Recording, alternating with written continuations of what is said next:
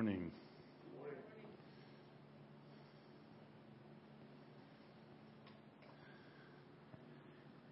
You know, this may or may not make sense to you, but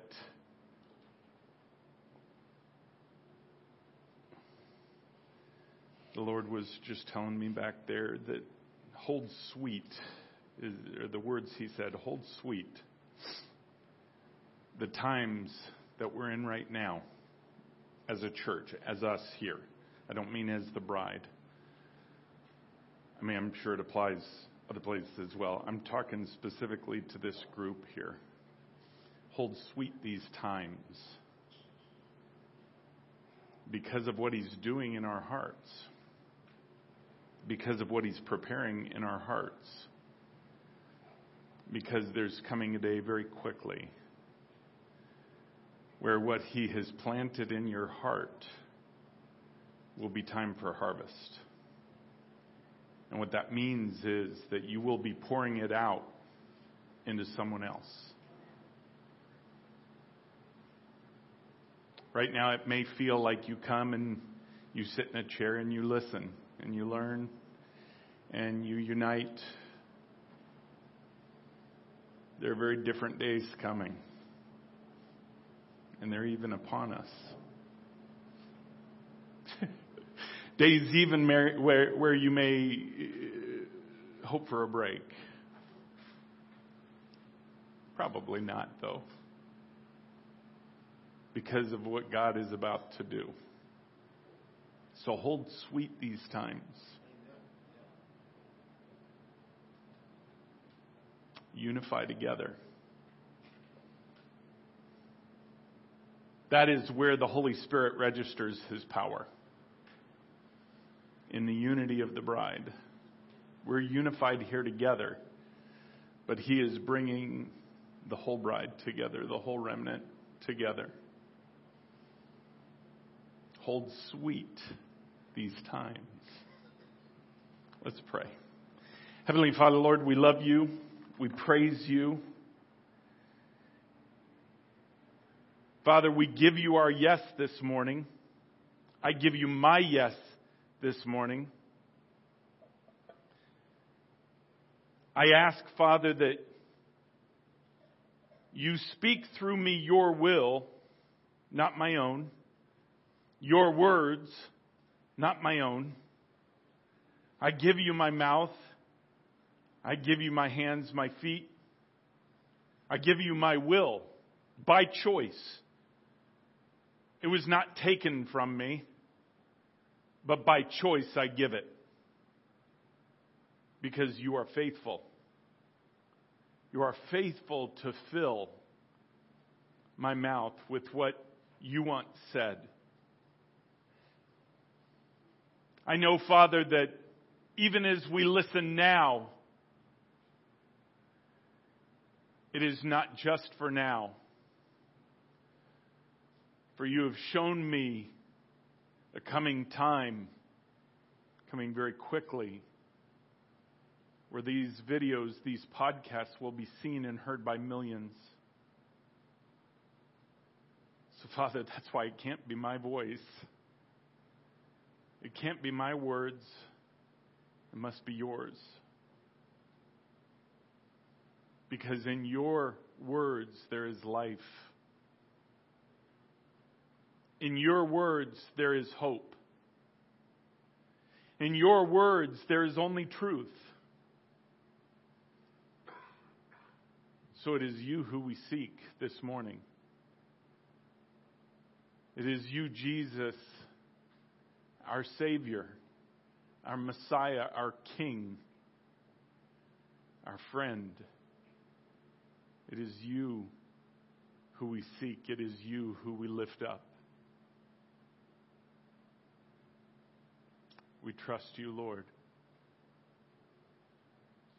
Reveal Your will. In Jesus' name, amen.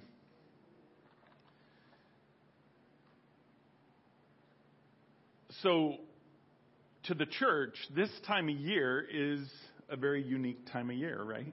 I mean, this is Palm Sunday. Next week is Easter. But it's around this time that is the celebration of what Jesus did on the cross, of what he paid for. Now, what's interesting is when you look at how God gives us opportunity, no opportunity is greater any day than the next.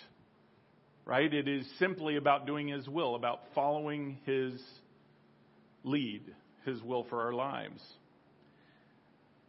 But man, he is an organized God. Things mean something to him. Numbers mean something to him. Dates mean something to him. I can't explain it. All I can say is this season holds something very special.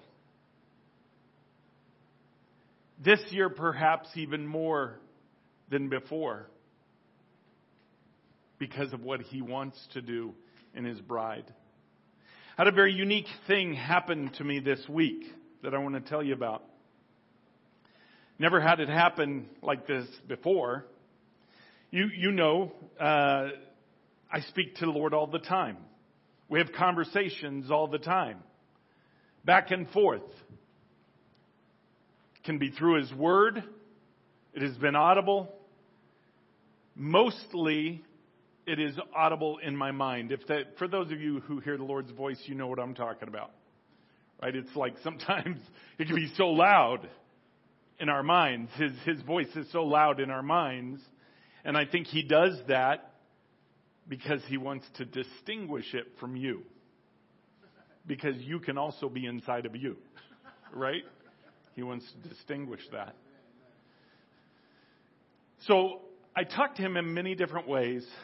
But this was unique. Normally my conversations with him are just back and forth. There was one time, which I won't go into now, but there was one time years ago, early on, when I was taken before him physically, and I've shared this before. That was a unique time. Wow, was that a unique time when I found myself physically before his throne. That's not what I want to share this morning, but that was the closest that I could compare this to. This week I was sitting, I think I was doing budget stuff. It wasn't anything cool. You know, like I was in the Word of God and I was praising and I was worshiping and boom, there it was. No, it wasn't that. I think I was doing budget stuff because I knew for Rich I had to get the stuff done so he could do his stuff after the 31st. So I'm just doing budget stuff on the computer. And clear as day, out of the blue, the Lord says to me, I want you to come before my throne today because I have something to tell you. Okay? I mean, kind of thought, aren't I kind of always before your throne? But I had a sense of a formality. Kind of like the time when I was taken before his throne. So I did later that afternoon. I silenced my heart. I focused my perspective. And I went before him and he said something to me that I want to share portions of with you. I'm not going to share it all because part of it's for just me.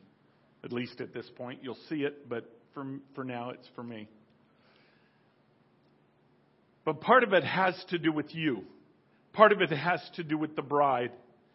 And part of it has to do with what he wants me to share this morning. He said, I've brought you here. Now, by the way, no, I'll leave that alone. Never mind. Perhaps I'll share it one day. He said, I have brought you here to tell you an anointing of my power is imminent. He's never used that word before. Not with me. It started out as soon. which we learned to hate the word soon. Because technically it's been soon since Jesus was here on this earth. So soon to God is 2,000 years. Right? Then it was very soon. Right? And I think there was another one in there. I can't remember now. But this is the first time he used imminent. So I had to look it up. Okay, what does imminent mean? Imminent means at any moment. Means it's ready. It means at any moment. Okay, what at any moment? It's what he said. My anointing of my power is imminent. We have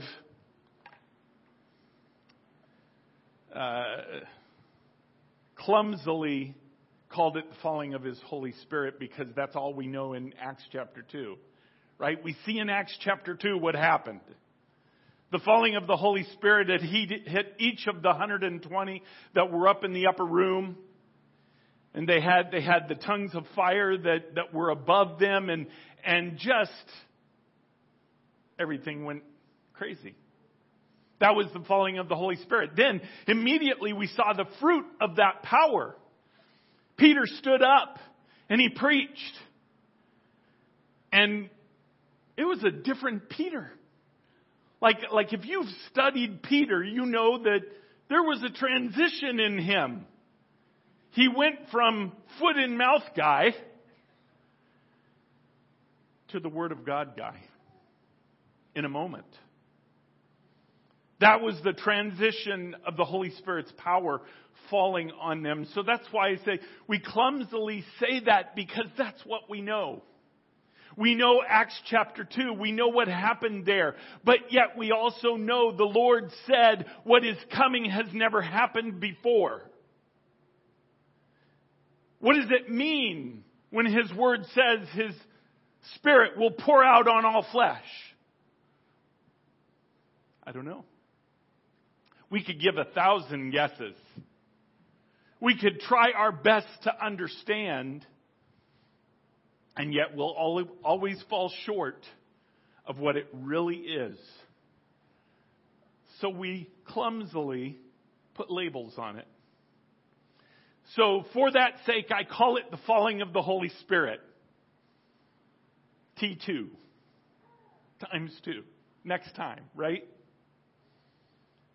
That's what he's talking about here where it says, an anointing of my power is imminent. He said he will pour out his oil, and his oil will not cease. Ever. Ever. He used the word ever. It will never stop.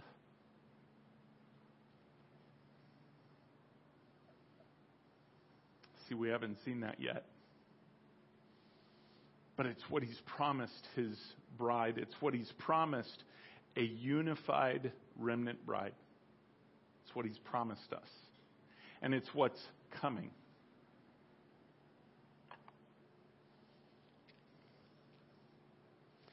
He also said, and this was specific to me, but I'm reading it because it applies to each one. And each one in the remnant, even now. Because you were faithful with little, I will give you much to be faithful with. And it will be all in the name of my Son, Jesus the Christ. See, what he talks about there, what he reveals there is motivation. And what he laid on my heart this morning was stewardship. What does it mean to steward Him? What does it mean to steward His power? What does it mean to steward the Holy Spirit that works in you because of your relationship with the Father? What does it mean to steward those things? See, oftentimes at the beginning it's easy to think that, well, the Holy Spirit's going to fall kind of take over, so I'm not there anymore, and my body just does what the Holy Spirit wants it to do. Right? Boy, that's contrary to Scripture. Because it says when we steward properly, He then gives us more to steward. That is all throughout the Word of God. That's what He wanted from Israel when He made them a nation. Steward that properly. Steward that. Don't take your eyes off God. And you will always have abundance. You will always move in His will. But yet what happened? You just read Scripture and they're just up and down and up and down and up and down. Until the point where they rejected the very Messiah that they had been waiting for. All of that God used to introduce a mystery, Paul said. That mystery, he said, was Gentiles being grafted in. But if you think that is the only piece to the mystery,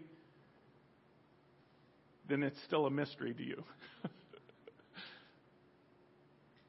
Because it is literally Romans 11:11. It is what God does with His bride for the sake of showing Israel what He wanted to do with them.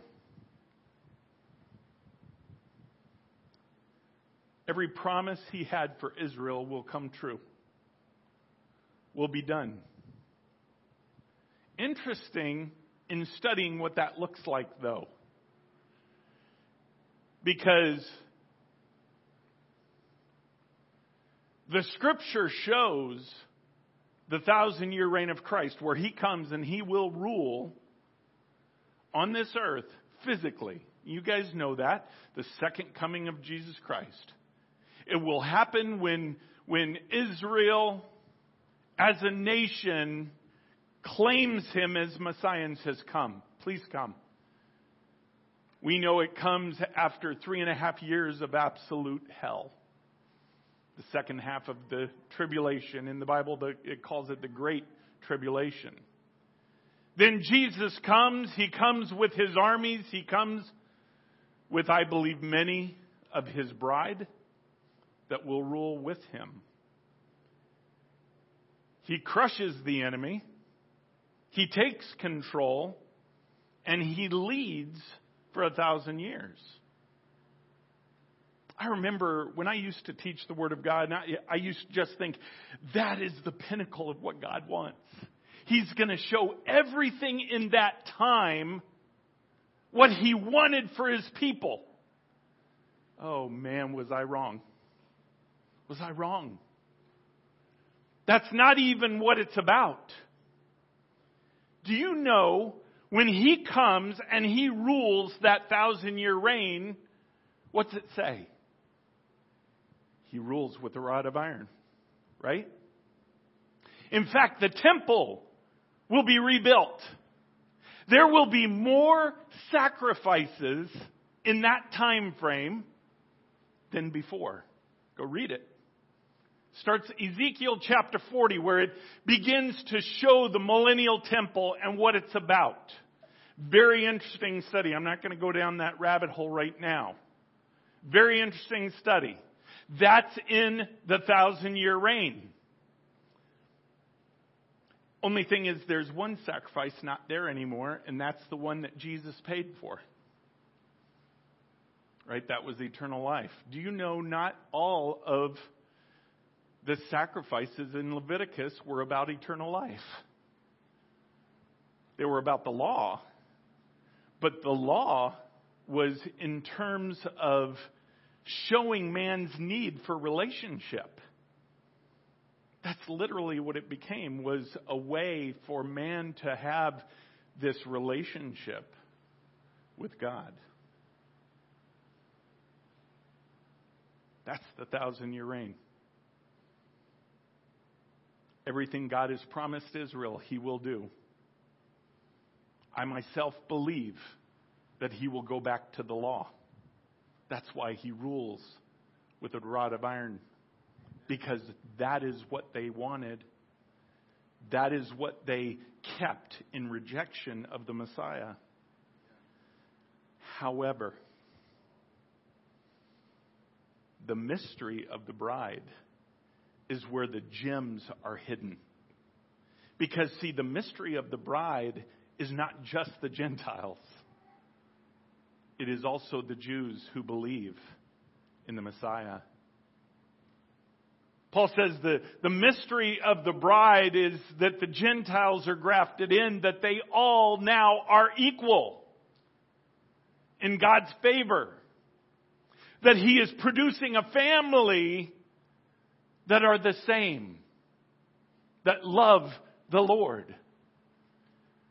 So if you want to really get down to brass tacks, the real opportunity for Israel is right now. It's for Israel to believe in the Messiah.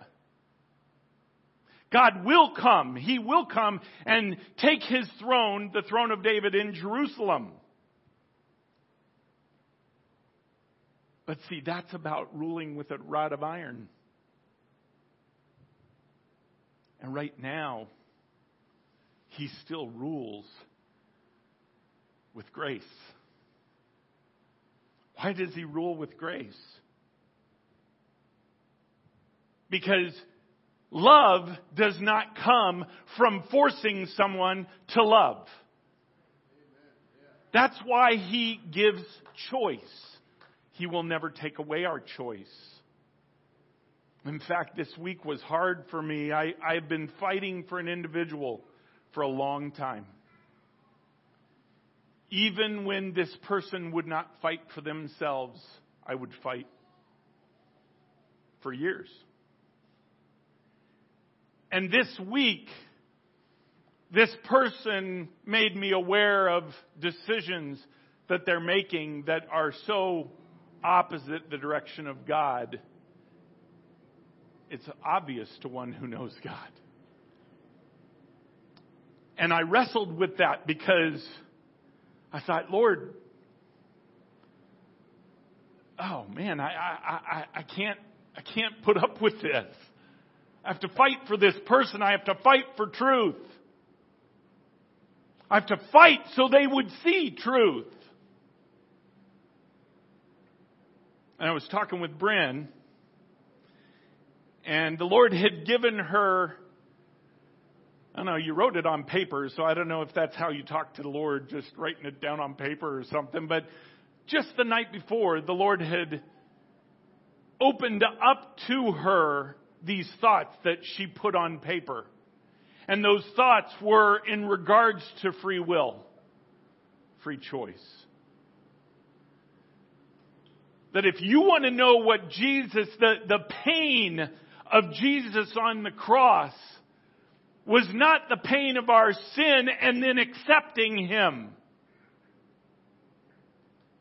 That was not the painful part.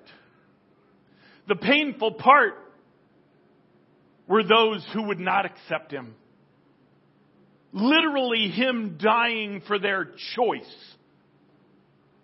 Their choice to reject Him.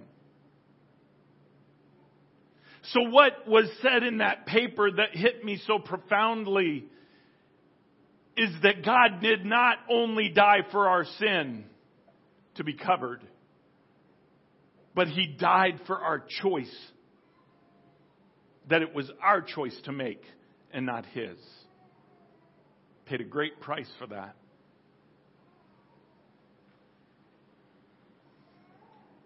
So I gave this person up. Just as they did in 1 Corinthians 5. In the hopes that maybe then they would see truth.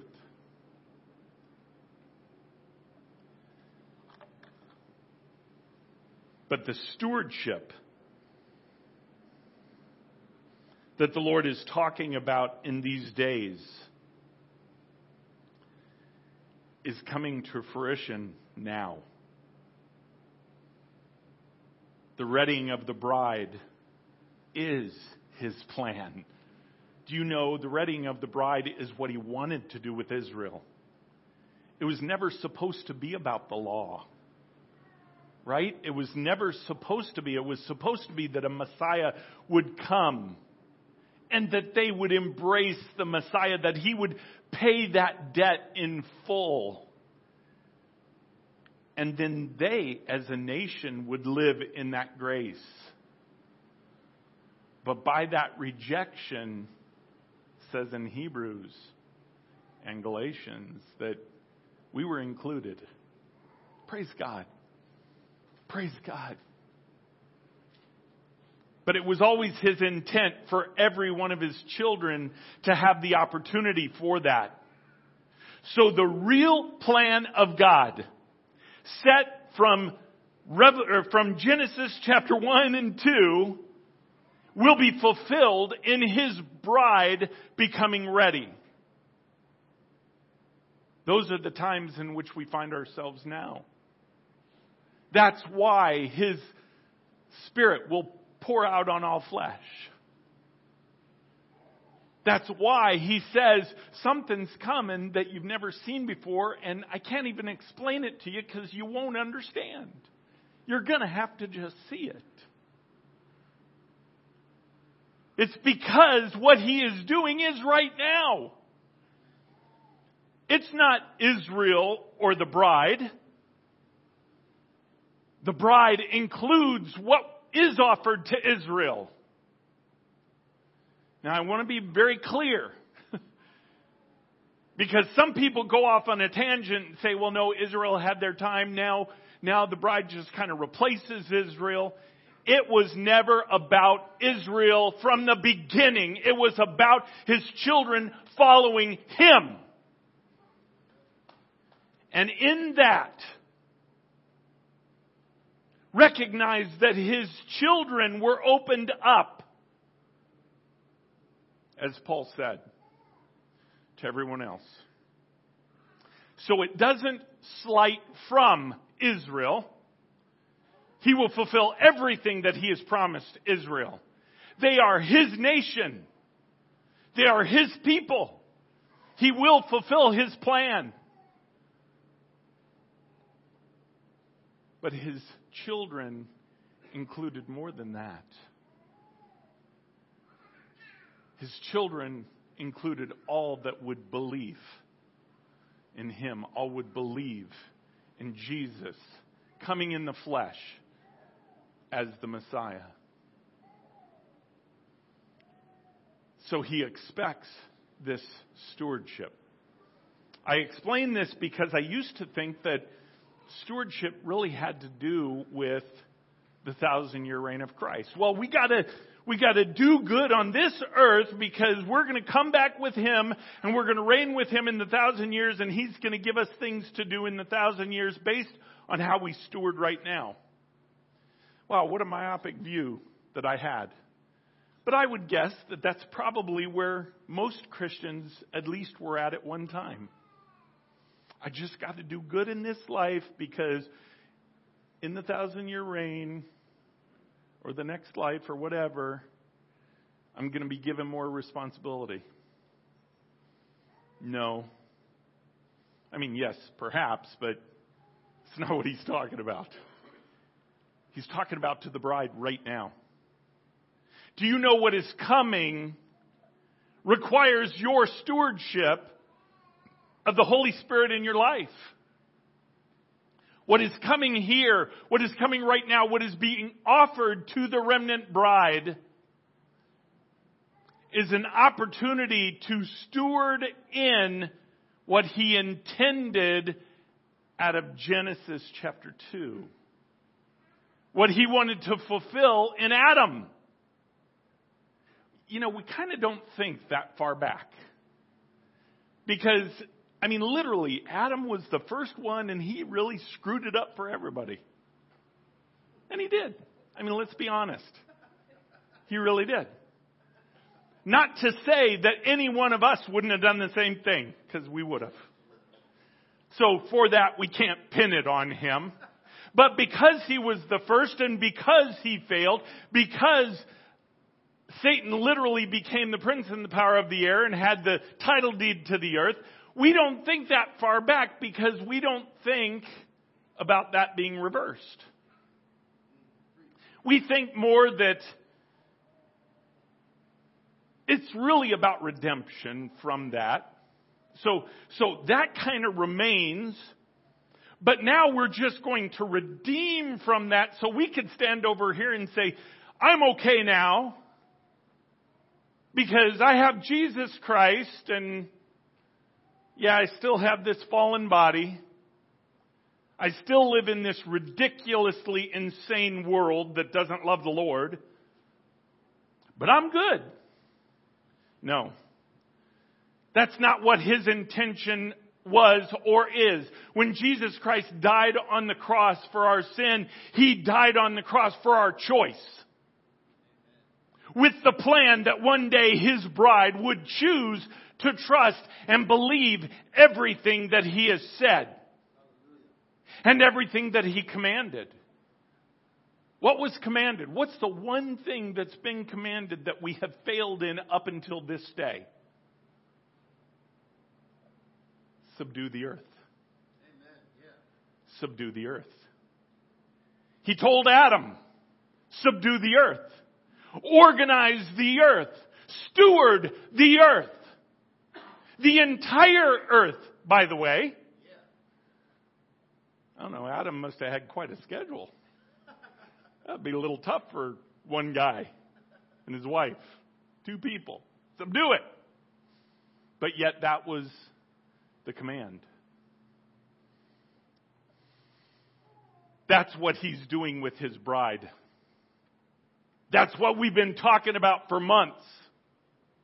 That what is coming is the rulership on this earth of Jesus Christ through His bride. It's the very thing that He intended from the very beginning, long before there was an Abraham, long before there was an Isaac.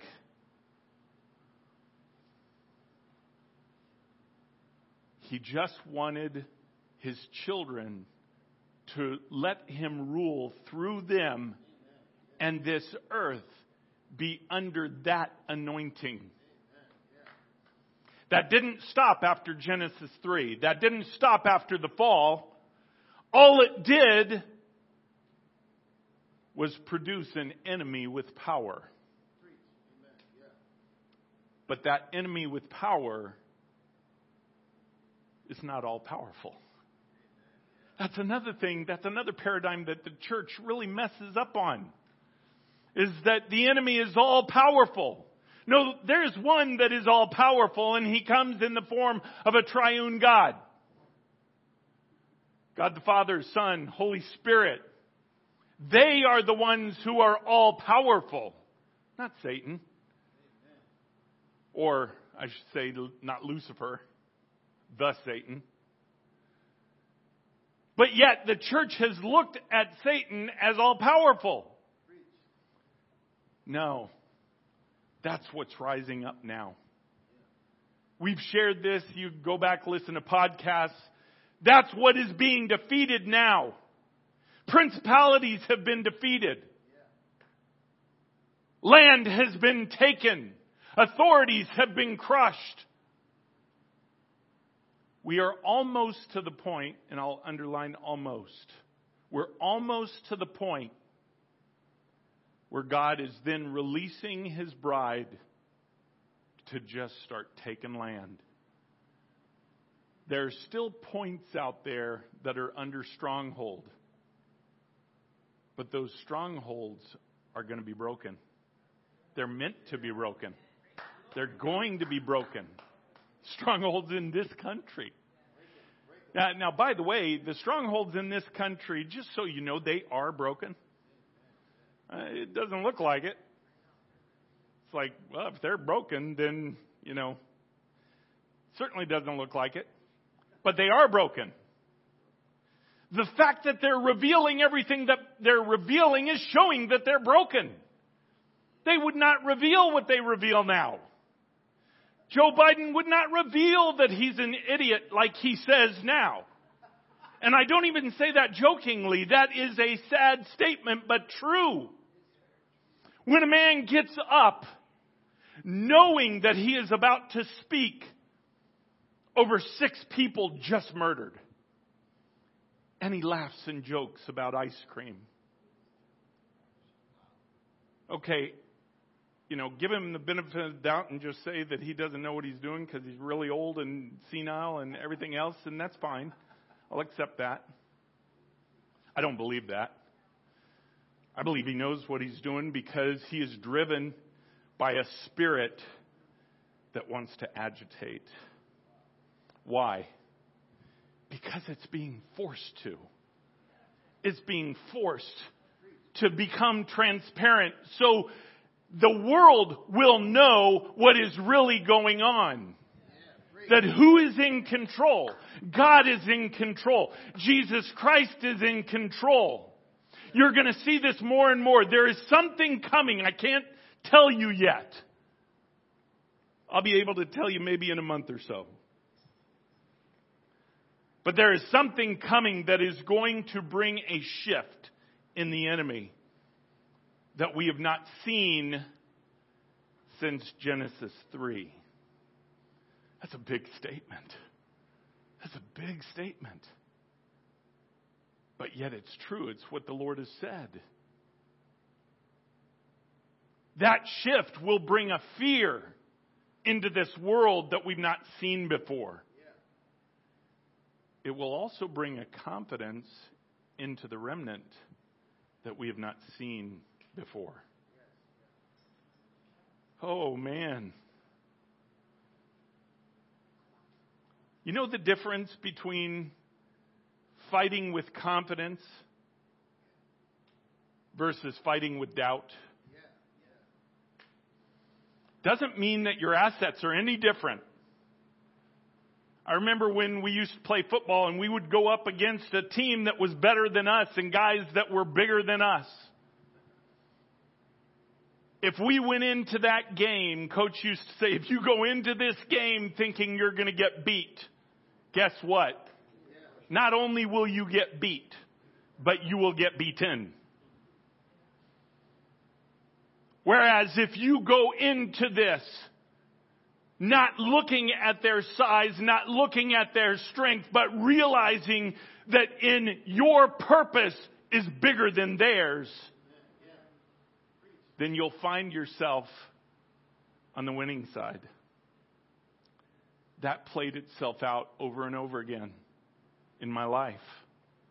Look at David. David ran, it says in Scripture, ran at Goliath. He ran at him. To run at him, you have to be confident. He had confidence in what was coming. In fact, I think he was running because he just wanted it to get there faster. I feel the same way. Lord, next assignment, I want to run to it because it brings us closer to what you're doing. It brings us closer to that word. It brings us closer to your anointing falling, that oil being poured. Oh, man. This church will change. I speak to you guys here right now. I've told you before. If you have been called to this church at this time, it is because you have been called to leadership. God's not taking your choice. You still choose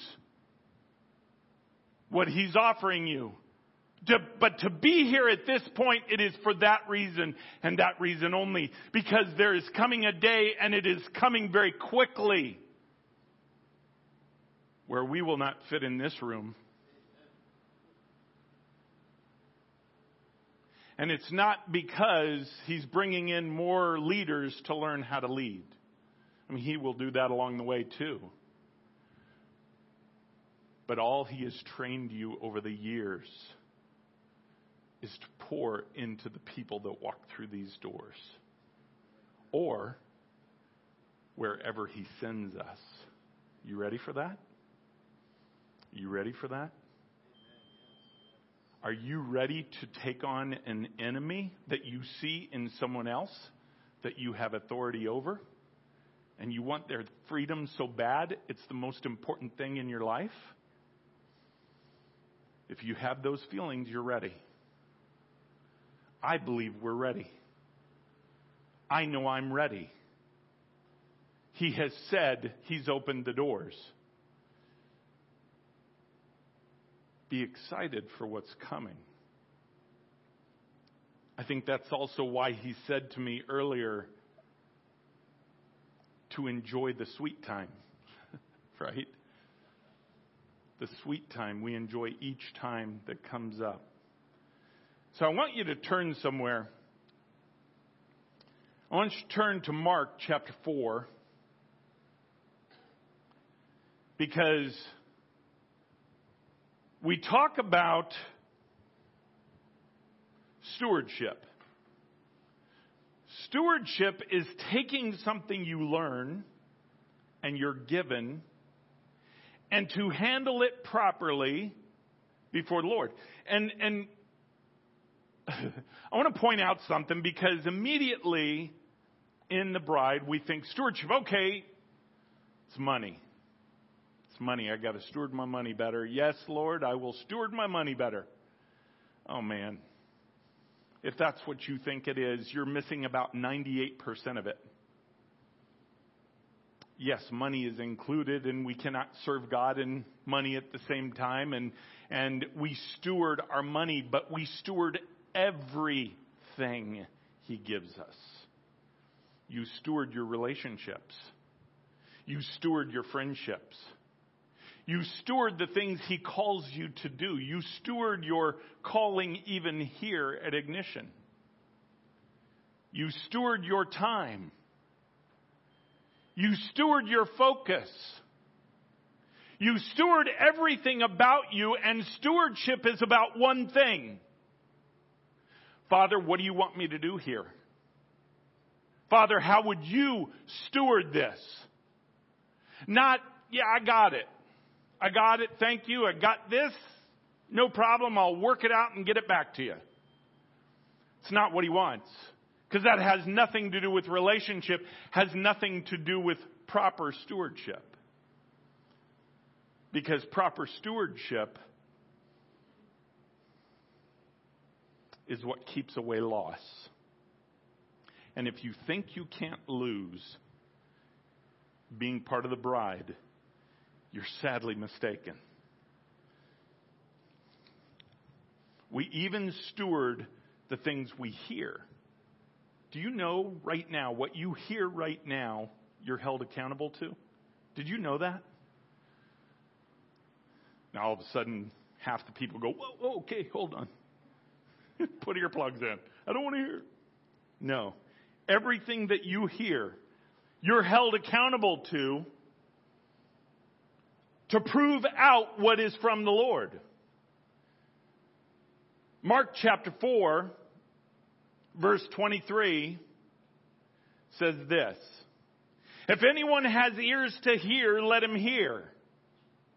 Now, by the way, what does that mean? Because we see that phrase in Revelation chapters 2 and 3, in the letters to the 7 churches. What does that mean? You know, I hear pastors say, well, look on the side of your face. Do you have an ear? That's not what it means. Doesn't mean if you have a physical ear, then please listen. It's not what it says. What it's talking about is if you have the faith to hear, if you have the faith to understand, if you have the faith to receive it into your life, then listen up. That is a very unique offering, because it is only offered to those who would believe, to those who seek Him in relationship. Not just putting their whole spirituality into a black and white set of rules. Verse 23, if anyone has ears to hear, let him hear. And He said to them, pay attention to what you hear. With the measure you use it, it will be measured to you, and still more will be added. So be careful what you hear. Listen to what you hear. Evaluate what you hear. Take it to the Lord. My God is not different than your God. The Holy Spirit in me, for those who are saved, is the same Holy Spirit in you. He will not whisper in my ear some truth and then whisper to you something opposite. I mean, our callings may be different. I'm not saying that. But I'm talking about the truth of His Word. So He says, with the measure you use it will be measured to you, and still more will be added.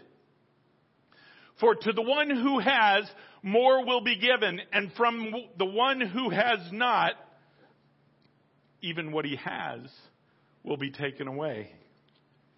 Whew, man.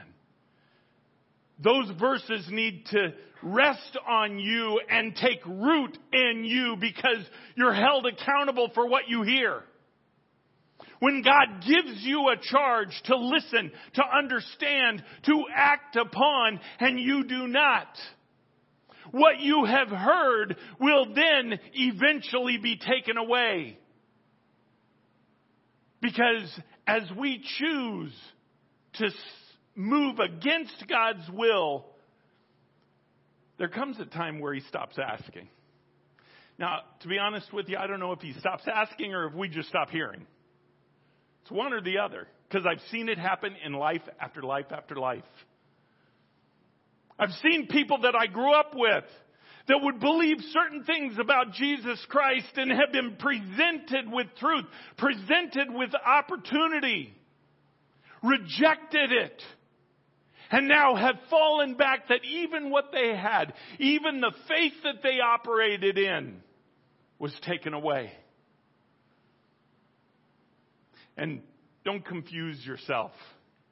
With God, it is not about obedience to principles. And I'm not saying you're not supposed to be obedient. You are. But it's not about living by some set of rules. It's about the faith of what those set of rules are supposed to do in your life. Hallelujah. That's what it is. It's about the faith. It says in Hebrews that it is faith that pleases Him. If you don't live in a life that is consumed with faith, how can you please Him? You can't. You can't. And yet we fight in our own selves that, oh God, I just want to know. I just want this to happen. I just want it to be this way, so then it's easier.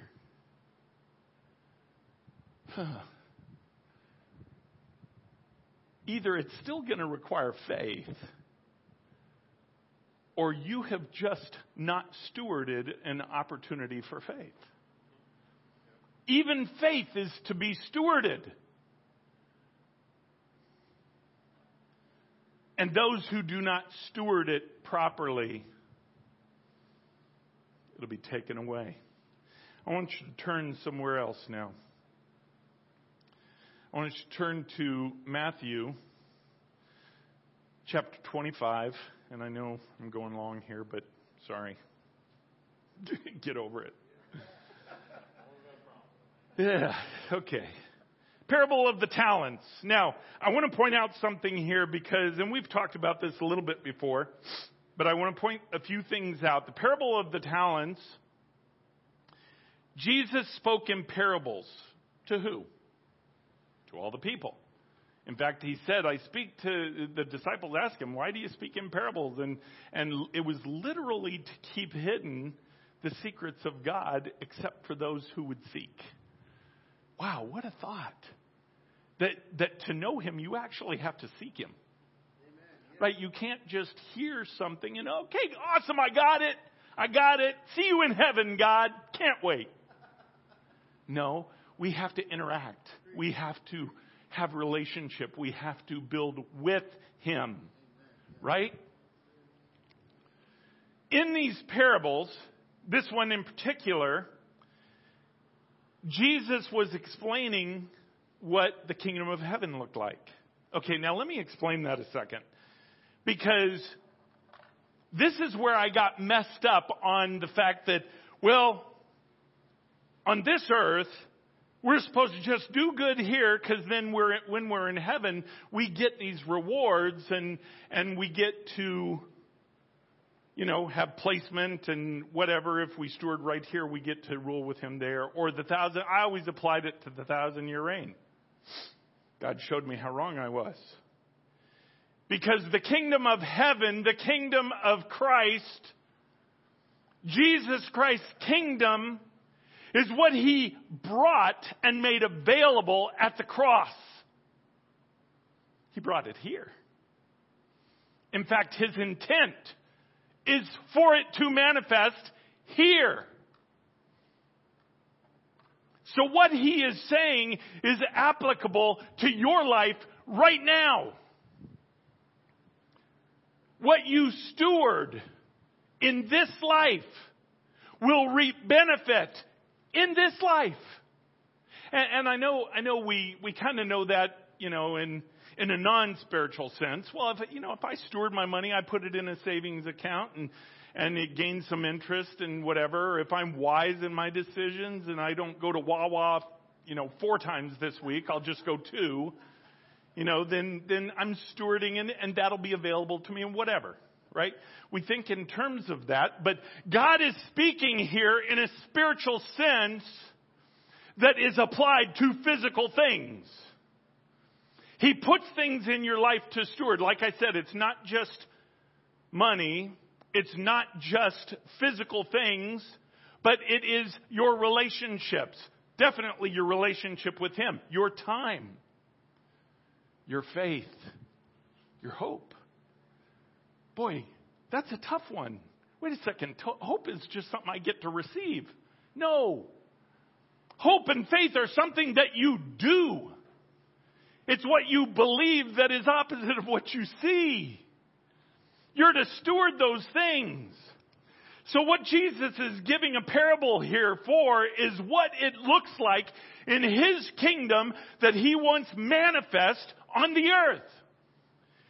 He said, for it will be like a man going on a journey who has called his servants and entrusted them his property. What did Jesus pay for? What did he pay for? Everything, right? He paid for the very reversal of what was given away by Adam in Genesis 3. Then he went on a long journey. Right? That's what he's saying here. I paid for it. It's mine. I have my servants who are my children. Please understand, he is not talking about the world here.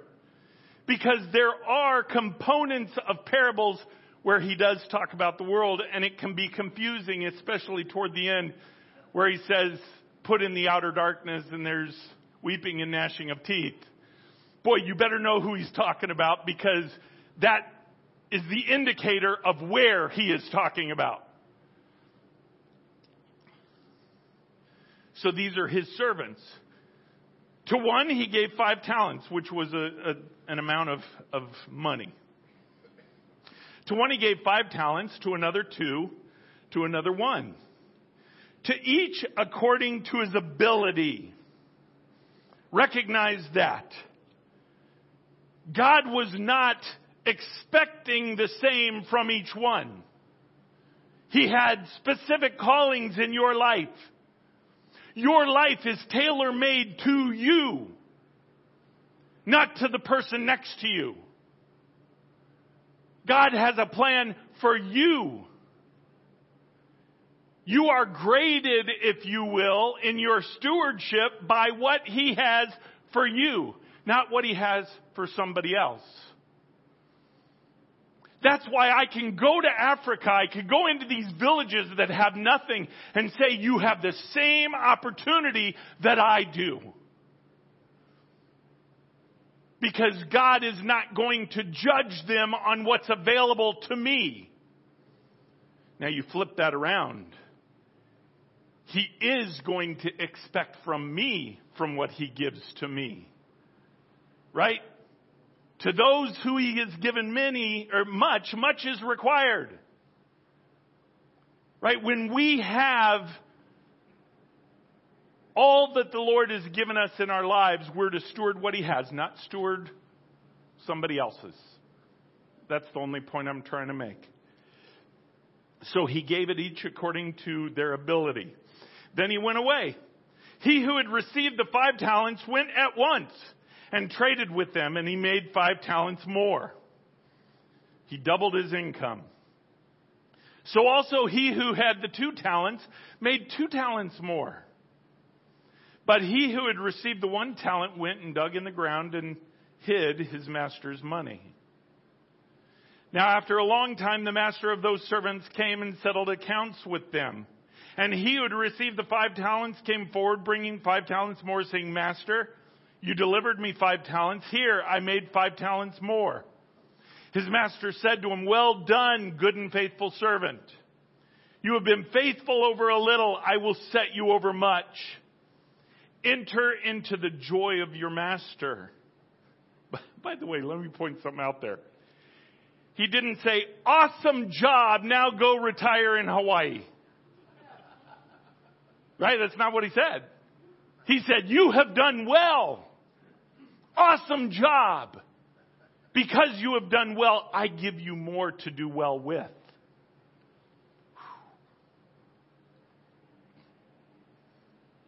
Stewardship will always require further stewardship. There's not an end game. Except maybe when we breathe our last breath. Even then, I'm not positive. There's not an end game. Because God leaves choice in our hands, there will always be stewardship. As long as we have choice, we will have stewardship and be required to steward.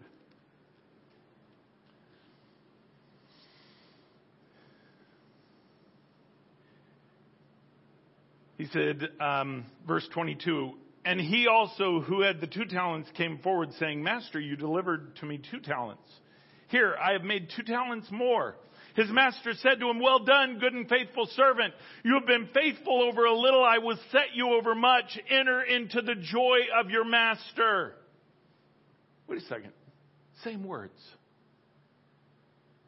So technically, the first guy made 2.5 times more than the second guy, but yet it was the same words. You have done well. You've done what I wanted. Well done. Again, it was based on what they were given. I wonder if the words would have been different if that guy who had 2 turned around and made 4 more. That would have been kind of cool to see. What would his words have been then? I don't know.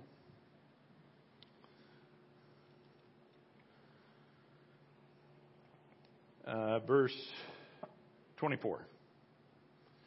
He also, who had received the 1 talent, came forward saying, Master, I knew you to be a hard man, reaping where you did not sow and gathering where you scattered no seed. So I was afraid. And I went and hid your talent in the ground. Here you have what is yours. But the master answered him, You wicked and slothful servant, can I point out he is still his servant? This is not the world who doesn't accept Jesus Christ as Savior. If you think it takes all that much effort to accept Him as Savior, and that's all you need to do in being your portion of the bride, then you are sadly mistaken. Jesus Christ set the bar low. He set the bar low to believe in Him. You didn't have to fulfill the law. Why? Because He knew you couldn't. That's why the law came. It says that in Galatians. All you had to do was believe. Just believe. Just believe. You don't even have to take any other steps. If you did, then I feel sorry for the thief on the cross. Jesus said, today you'll walk with me in paradise. He didn't have a chance to turn 1 talent into 2 or 2 into 4 or 5 into 10. He didn't have a chance to do anything. He couldn't even get on his knees before Jesus and praise Him. And yet, we'll see him in paradise. Why? Because Jesus made that bar low because of how it was taken from mankind. And that wasn't the main goal. The main goal was not to get you into heaven. That was kind of like the obvious piece. The main goal is the relationship with him. The main goal is what was lost with Adam and Eve, the walking in the garden, in the still of the night. I think that broke God's heart. He enjoyed that. It was taken away from him. That's what Jesus paid for. He paid for creation that had been groaning. He paid for creation to be reversed. For sin to be reversed. For curse to be reversed. So it wasn't just about getting into the heaven. And this servant was given a talent that he was expected to do something with. It didn't disqualify him from being his servant. He said, "You wicked and slothful servant, you knew that I reap where I have not sown and gather where I scatter no seed. Then you ought to have invested my money with the bankers. And at my coming, I should have received what was my own with interest. So take the talent from him and give it to the one who has 10. For everyone who has will more be given, and he will have an abundance. But from the one who has not, even what he has will be taken away. And cast the worthless servant into the outer darkness. In that place, there will be weeping and gnashing of teeth." The words there are important to understand in the Greek. The outer darkness literally means obscurity. That's the meaning. Doesn't mean hell. Don't confuse it with, I want to say it's Mark. I wrote it down here somewhere. No, don't confuse it with Matthew chapter 13, the parable of the weeds explained, because that is a parable of those who don't believe versus those who believe. Okay? Very different premise. Don't confuse the two. What this is saying in the parable of the talents is that those who do not do his will, those who do not steward what he gives them, will be placed into a place of obscurity. In other words, he's not going to use them. He's not going to use them. He's not going to fulfill in them what his intent was, like he did the other two. You're required to steward what he gives you. Even your faith, even your hope. Certainly all your material things, which is honestly a small part of it. If you steward your faith, guess what? Everything else kind of falls into place. If you're one of those that has a difficult time believing what God says, then that's where your steward efforts need to be focused. If you read the Word of God and He says to give more and more abundantly, well, God, hold on, man. I certainly am not experiencing that in my life. In fact, I have less and I have less more abundantly. That's where faith comes in. That's where believing that His promises are for you. His promises are true. Because without faith, we cannot please Him. So He gives us opportunities of this faith to steward. He has done that with Ignition here. He has told us many things for years. Many things. Many things that have come to fruition. The world hasn't seen them yet. So it can kind of mess with your mind a little bit. But yet along the way, God shows you his intent. Like right now, he even told us ahead of time, he said, it's going to look opposite of what I say. He told us that, I think, 2 years ago or 2.5 years ago, something like that. Here we are in the court of nations, and we're having victory after victory after victory. Literally the head being cut off all over the world in principalities. And then the Lord says, watch. It's going to look opposite of what I said. It's going to look like they're controlling everything. Well, there's a reason for that. It's the same reason that the law was given to Moses. The law was not given to Moses for man to uphold. God knew good and well that he couldn't uphold it. It says in Galatians that it was given literally to expose. It was to expose. What the enemy who is in control now is doing is being made transparent for the sake of exposure. You see it every day on TV. Man, if you guys don't watch the news, just start watching the news a little bit. You'll see it every day. Exposure is not just coming. Exposure's been here. Right? Now the sentiment is more that, okay, well, Lord, it's been exposed and they just seem to get away with it. Nothing's being done about it. And God says, hold on. The sword in his right hand has been pulled from the sheath. He will move forward to take land. And the enemy will be taken out. It is not that we will see this only in our lifetime. We will see this year. I expect it any moment. Why? Because he said imminent. And that's an English word, and I looked it up. And I hold him to it. That means it can happen at any moment. I look forward to that. Believe. Give him your faith. Steward your faith. Do you believe that even your body can be changed? Heck yeah. I do.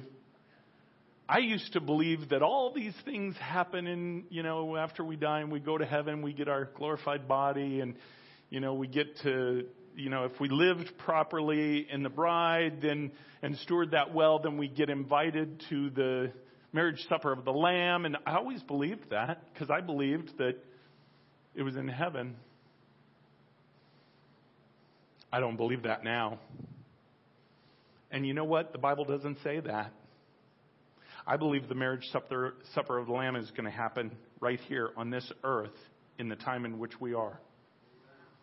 You're going to see resurrections.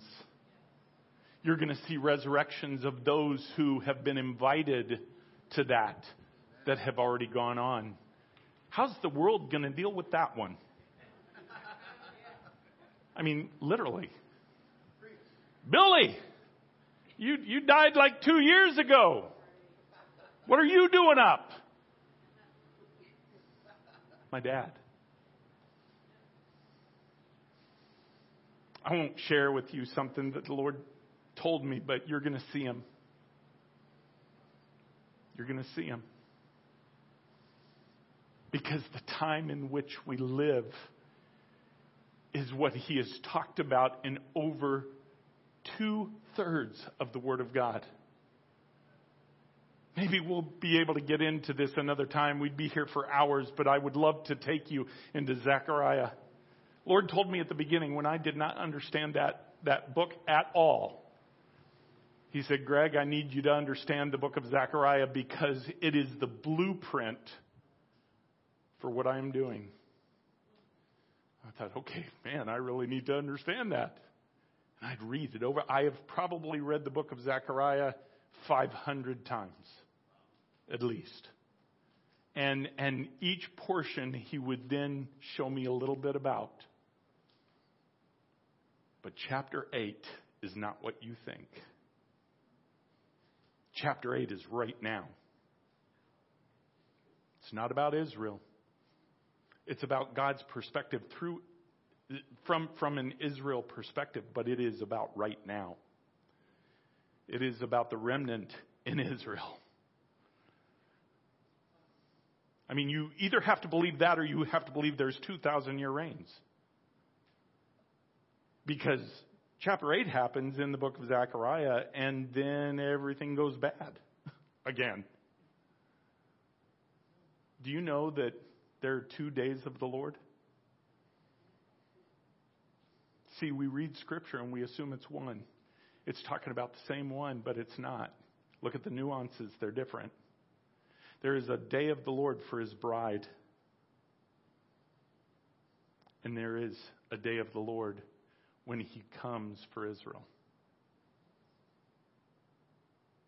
Man, the times in which we live. Steward your faith. Steward your faith. Don't let yourself be caught not being willing to believe God. Because even what we hear, if we don't steward it, can be taken away. And I know for these people right here, for many of those that listen online, God has purpose. God has a calling. Not necessarily something that you're supposed to be doing right now. That's not my point. Because he hasn't pulled the trigger yet. And I keep asking him that. Is this something we're kind of, easing into, morphing into? He said, no. He said, you'll know. He said, it's the same as pulling a trigger. What happens when you pull a trigger? Right before the trigger, nothing. Right after the trigger, everything. That's why you hear some of the prophets and they say everything will change in a 24-hour period. What does that mean? Does that mean that all of a sudden we'll have over 1 billion people accept Christ within a 24-hour period? No. No, it means the focus and focal point of his war will change in a moment. It's like pulling a trigger. When his Spirit falls, and you'll see it, you'll know it. It will not be to where, well, that might be it, I mean, what was that revival recently? What was it called? Asbury, yeah. Well, is that the falling of his Spirit? You're not going to have to guess. You're not going to have to guess. Because it'll be like the shot heard round the world. But in this case, literally heard round the world. Thanks to the internet. You'll know it. You won't have to guess. And it's imminently upon us. Lex, come on up.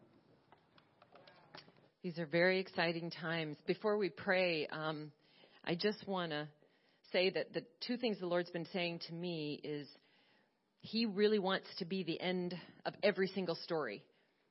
Stewarding him, stewardship in general is a paradigm. It's a perspective. People that steward well have the right perspective. If you're stewarding your money well, you have a paradigm of finances that is correct. And so even though many of us are standing in faith for so many things, our healing, our children, our relationships, our so many things, that's not the end all be all. Those will be the result of what God does. But he wants to be the end. If I lay hands on Dawn, who's paralyzed, and she is healed, the end of the story, while the testimony of the power of God is demonstrated in her healing, the end of the story is God. It's always glory be to God. That's what he wants when we're stewarding our faith and our hope. He wants to be himself be the goal, the desire, and the end of every story. And the only other thing I wanted to say is a Bible study teacher that since has gone on to heaven, but I really appreciate his Bible studies. He always said the greatest tragedy in a Christian life is to take the will and the purpose of God for a life and exchange it for your own purpose and will. And yet, that's what we've seen so many times. It's kind of, my will be done, Lord, please bless it. And if we would just turn that upside down and really seek him for his will and his purpose, we'd find out that our will for ourselves is pretty small, and his is so great. So praise God for what he's doing now and what he's doing in this day. Man, be excited, be expectant. Hang with me. We're going to pray. And then I do have something very important I want to share with you. Father, thank you for this word. Thank you, God, for your beautiful word. Thank you that you are your word and that you delight to reveal so much when we really do open our ear, turn our ears to you. God, I just pray that you would just drive this home deeper into the soil of our hearts, God. Let it encourage and invigorate our spirits, God. And it's amazing how you do that sometimes, even when I have been physically the weakest. You've met me at that place, and I have found an exhilaration with you that far supersedes even my own physical body. That's the kind of God that you are. So, Lord, I just pray that over each one listening here and online, and God, that you would just move in hearts, that there would be such a stance of faith that it just literally carries us into a kingdom reality, a kingdom existence that is already ours by faith, but that we experience each day as we give you our yes. So Lord, I just ask that. I just love you. I praise you. Thank you, God, that you truly are in control, and we can trust that every day. In Jesus' name, amen.